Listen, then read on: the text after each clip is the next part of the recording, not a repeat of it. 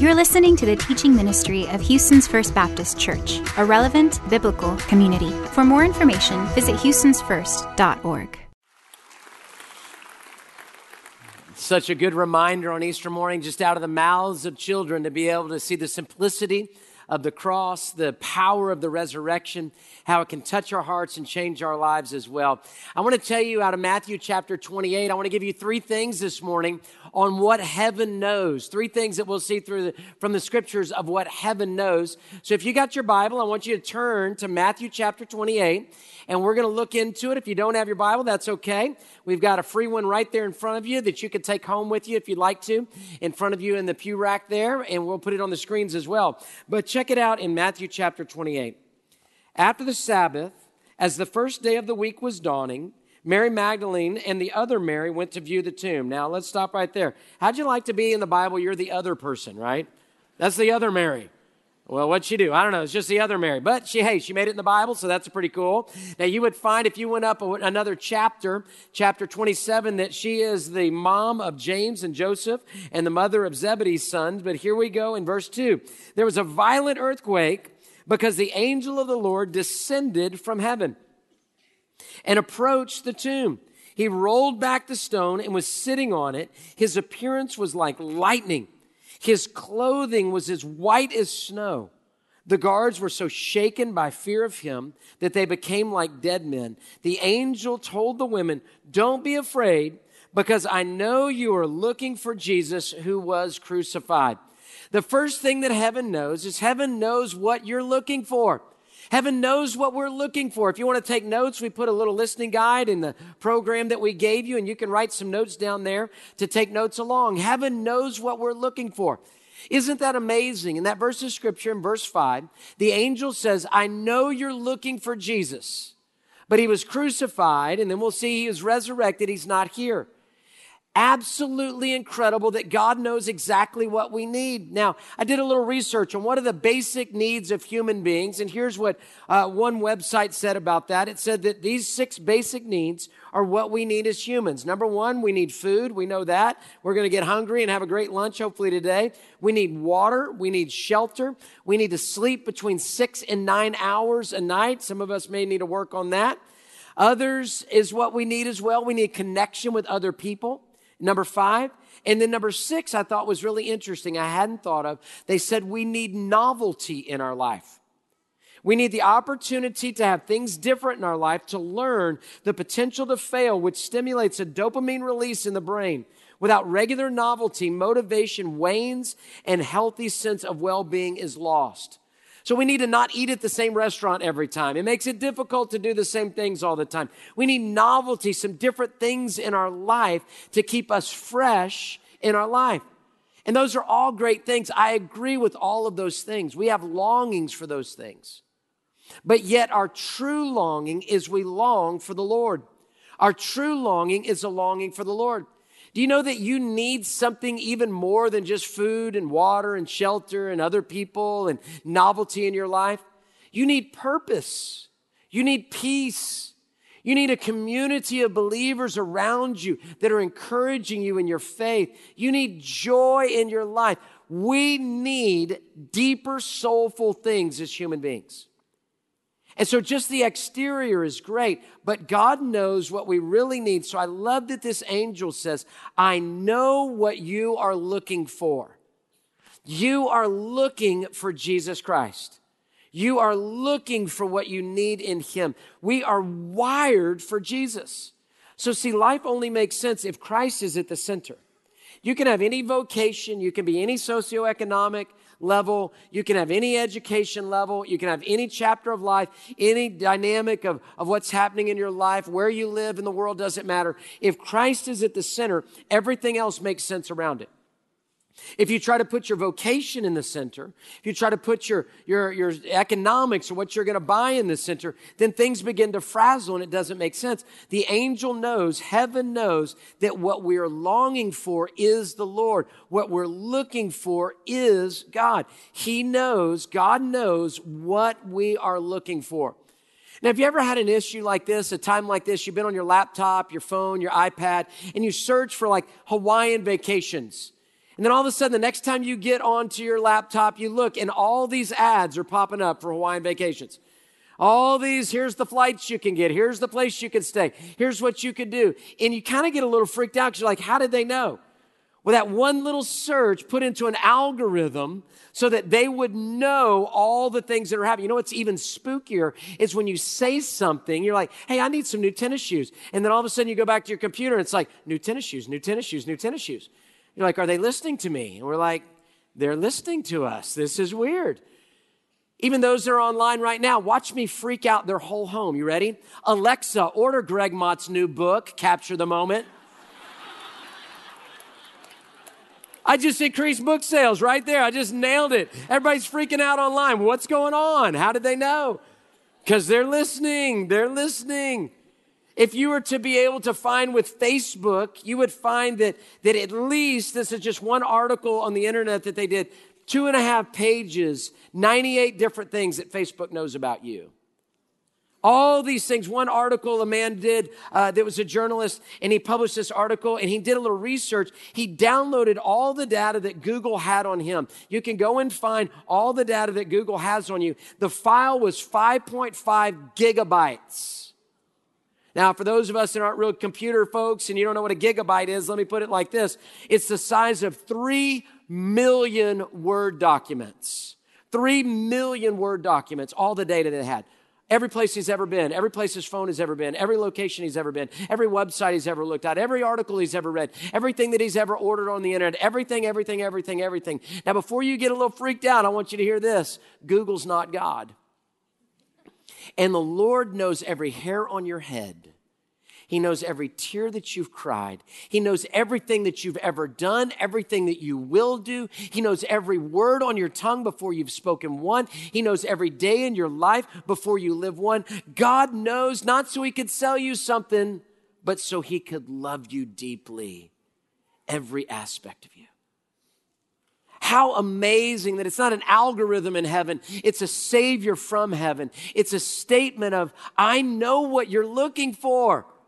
I know exactly what you're looking for. I've been seeing human beings since Adam and Eve. I know all 8 billion of them, every hair on their head, and I know what you're looking for. So what are we really looking for? Heaven is going to give us what we're really looking for. The angels are going to declare it. Here's what it is. Heaven knows that life is in the cross and in the resurrection. Heaven knows that life is in the cross and in the resurrection. Let me show this to you in verses 5 and 6. Chapter 28 of Matthew, verse 5 and 6. The angel of the Lord told the women, don't be afraid, because I know you are looking for Jesus. That's what we just talked about. I know you are looking for Jesus. That's what every human being is looking for, is Jesus, who was crucified. He is not here. Why? For he is risen, just as he said. Proof.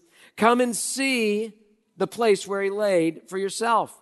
So here we have that life, what we're really looking for, is found in the cross and in the resurrection of Jesus Christ. Amazing thought. Now, what's the big deal with the cross? Why didn't God just say, hey, sin forgiven, done, let's go to lunch? Because there had to be a payment. And I'll show you in just a moment, a blood sacrifice had to be what happened.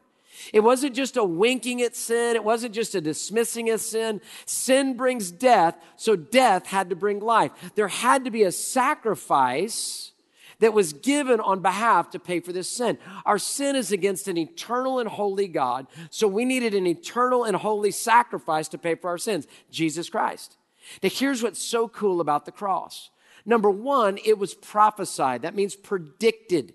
If you were to look in Isaiah 53, into Psalm 22, I encourage you to do that later today, you will see the cross discussed hundreds of years before the crucifixion, the cross was ever invented by the Romans. Now think about that. Hundreds of years. That's like predicting the winner of the Super Bowl before football has been invented. And so the cross was prophesied, predicted. Not only that, we see throughout the scriptures a blood sacrifice that shows this is the way to lead up to Jesus. Now, if you don't know your Bible, totally cool. We're so glad you're in church. Keep coming, because we'll teach you the Bible and it'll change your life. But you know these people, even if you don't know the Bible. Adam and Eve, I bet you've heard of them.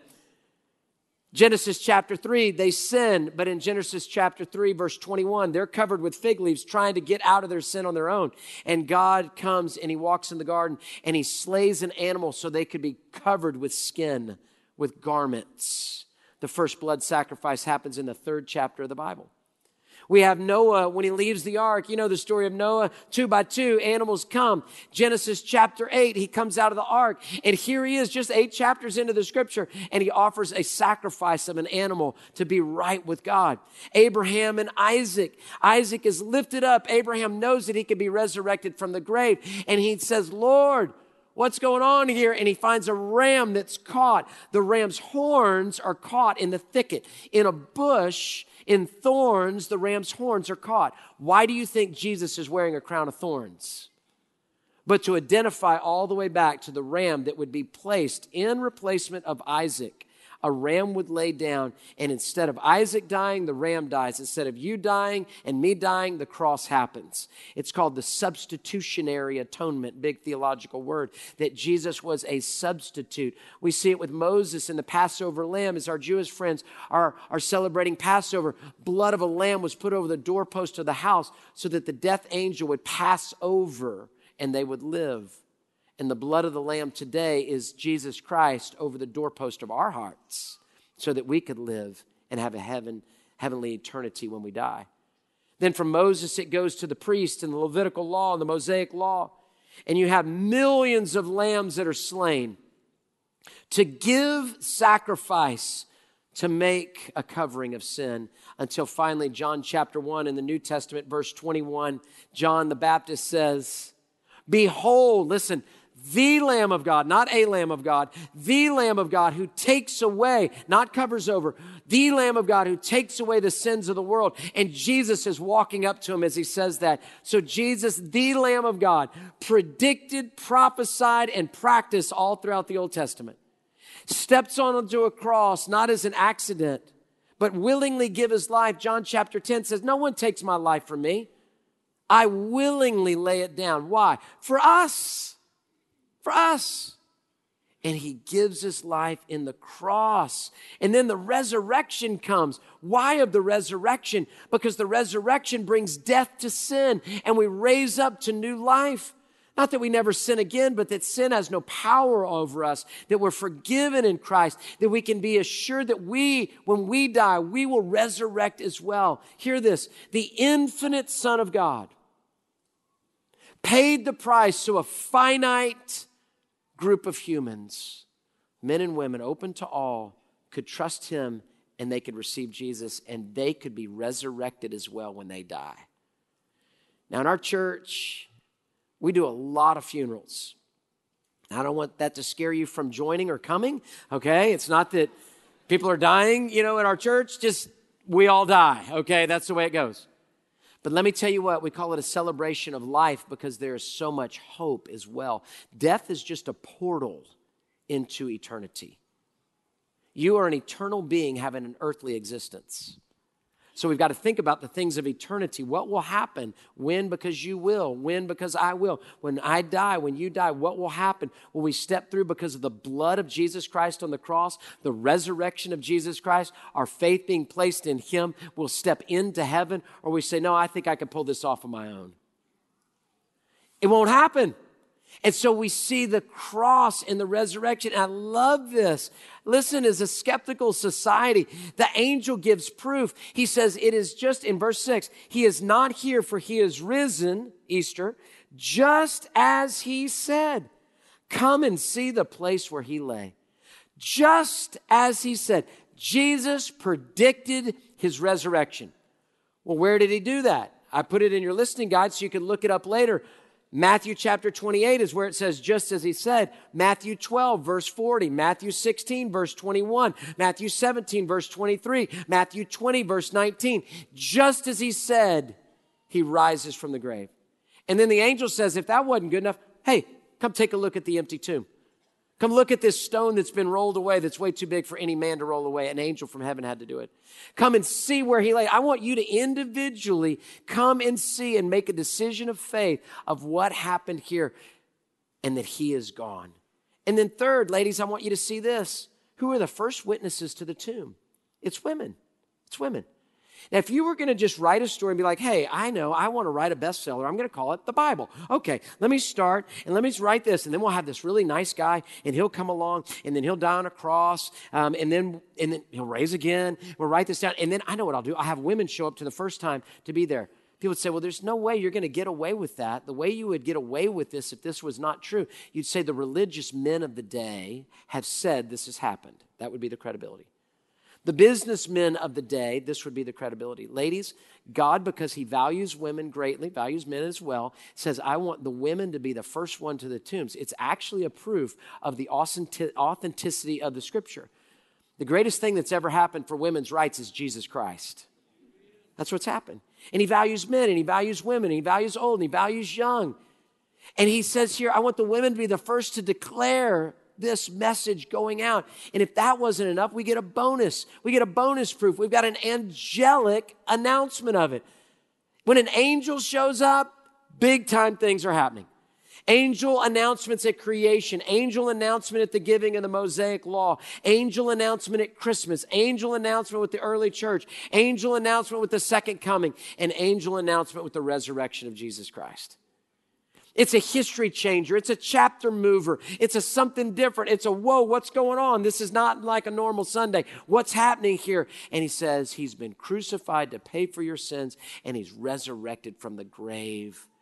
And we've got fallen guards and standing women, and we've got an empty tomb, and the angel is sitting there on that rock saying, come see for yourself. This is the real deal, and it's for you personally to trust him. Heaven knows what you're looking for. Heaven knows it's found in the cross and the resurrection. And heaven knows finally how to motivate and comfort us. How to motivate and comfort us. This little section here that I want to read in verse 7 through 9. This, when I was studying, was the most meaningful part for me of this whole message. And I hope you'll listen. Then go quickly, verse 7, and tell his disciples, he has risen from the dead, and indeed, this is what really got my heart. He is going ahead of you to Galilee, and you will see him there. Listen, I've told you. So departing quickly from the tomb with fear and great joy, they ran to tell the disciples the news. Then just then, Jesus met them and said, greetings. And they came and took hold of his feet and worshiped him. I love that Jesus is going ahead of them. Does that give you motivation and comfort? Jesus is ahead of you. What's coming up next week for you? I don't know either. What's going to happen in the world? I don't know either. What's going to happen in your life and your family? I'm not sure either. But I know that Jesus is ahead of me. It says in Psalm 139, he has hemmed us in from behind and before. It says that he knows every day before we ever live one. It says that he is the Alpha and the Omega. Jesus has gone ahead of you into that difficult conversation, into that thing you're dreading, into that trial you don't even know is coming.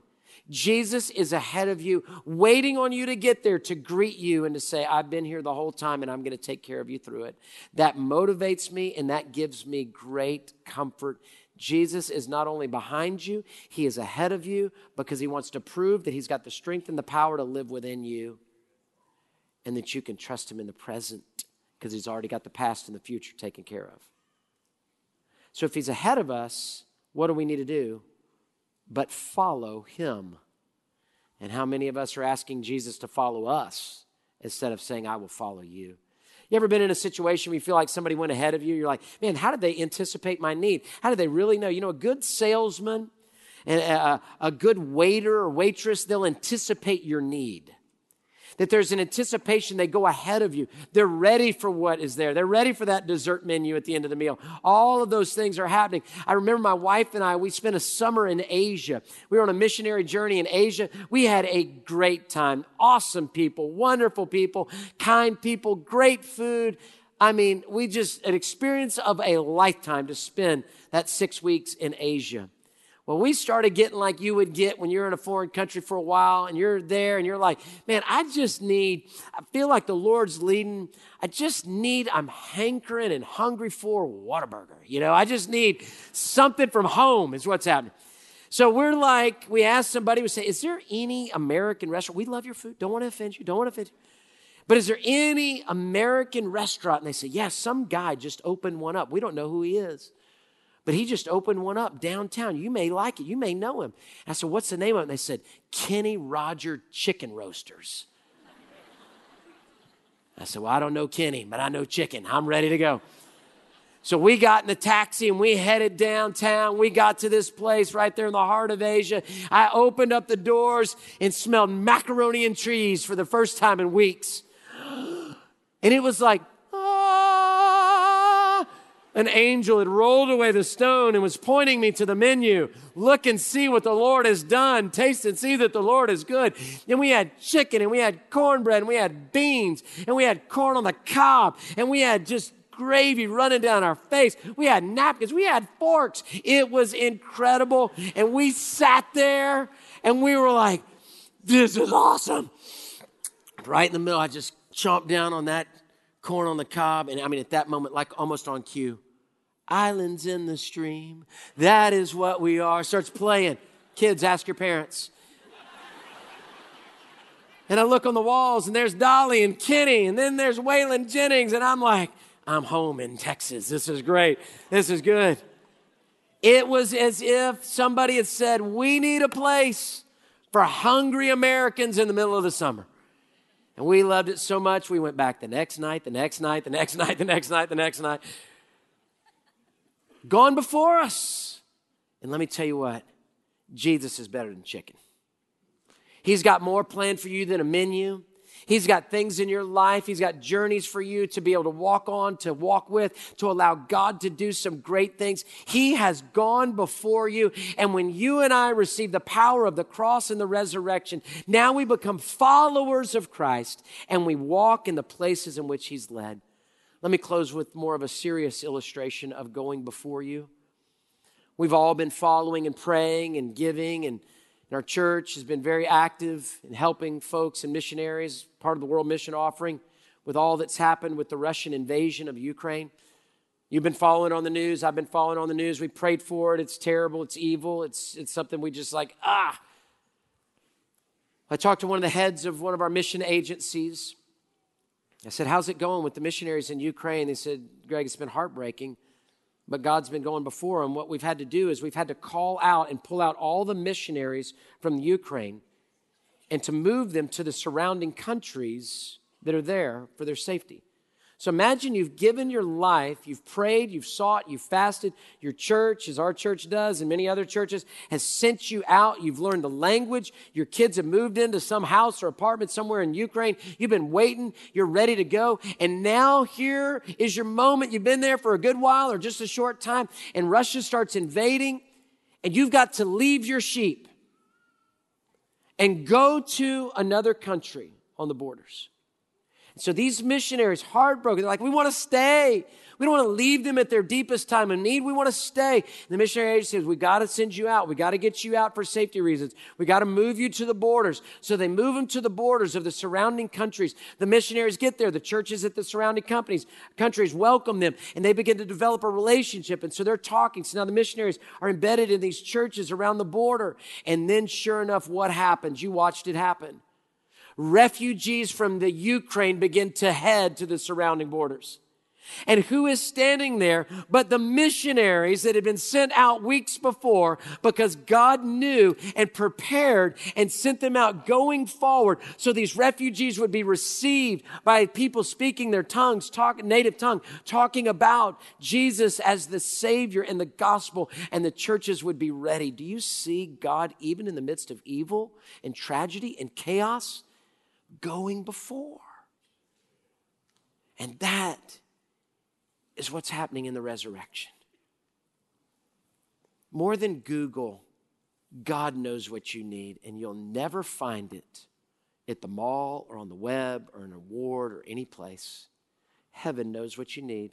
And what you need and what I need is the cross and the resurrection to meet our needs of purpose and peace and joy and people of encouraging us in our faith. And when that happens, you will be motivated and comforted because you'll realize He has gone before you on the path so that you and I could give our lives, watch, to be followers of Jesus Christ. How amazing is that on Easter Sunday to hear? If you don't know Christ as your Savior, I'm giving you an opportunity to pray and ask Jesus to be your Savior. And if you know Jesus as your Savior, I hope you are so fired up about the biggest thank you for the cross and resurrection that you could ever pray to Him in this moment. And you would just recommit and saying, I want to follow you, God. Because only you know what I really want. Tell you the truth, I don't even know what I really want. But if I choose Christ, the abundance of joy, the blessings happen as God leads. Something else been the centerpiece of your life and it's time for Jesus to be the centerpiece? Make that true today. Father, we come in Jesus' name. We love you. More than Google, we want God. More than Facebook, we need faith. And we come in the power of Jesus' name, and we ask that you would move in our hearts, because this is a come and see moment. If you don't know Jesus Christ as your Savior, I'm going to ask that you would just repeat this prayer with me of salvation. With the whisper of your lips and the sincerity of your heart, repeat this after me. Jesus, I know that I've sinned and done things wrong. I ask for your blood on the cross to wash me clean. Forgive my sins. Save my soul. I trust your resurrection is my entrance to heaven. And I ask you to be my Savior and my Lord. If you prayed that, Jesus saved your soul, and we'd love to help you grow in that new relationship. Talk to us, and we'll help you in any way we can. If you know Christ as Savior, would you just pray and say, thank you for the cross, God. Thank you for the resurrection. I don't even know what I want in life, but you do. Tell him you'll follow him all the days of your life. We love you, Lord. We thank you, Jesus. In Jesus' name, amen. Thank you for listening to the teaching ministry of Houston's First Baptist Church. We invite you to worship with us at one of our 4 locations, at The Loop, Cypress, Downtown, or Sienna. Follow us on social media or visit us online at houstonsfirst.org.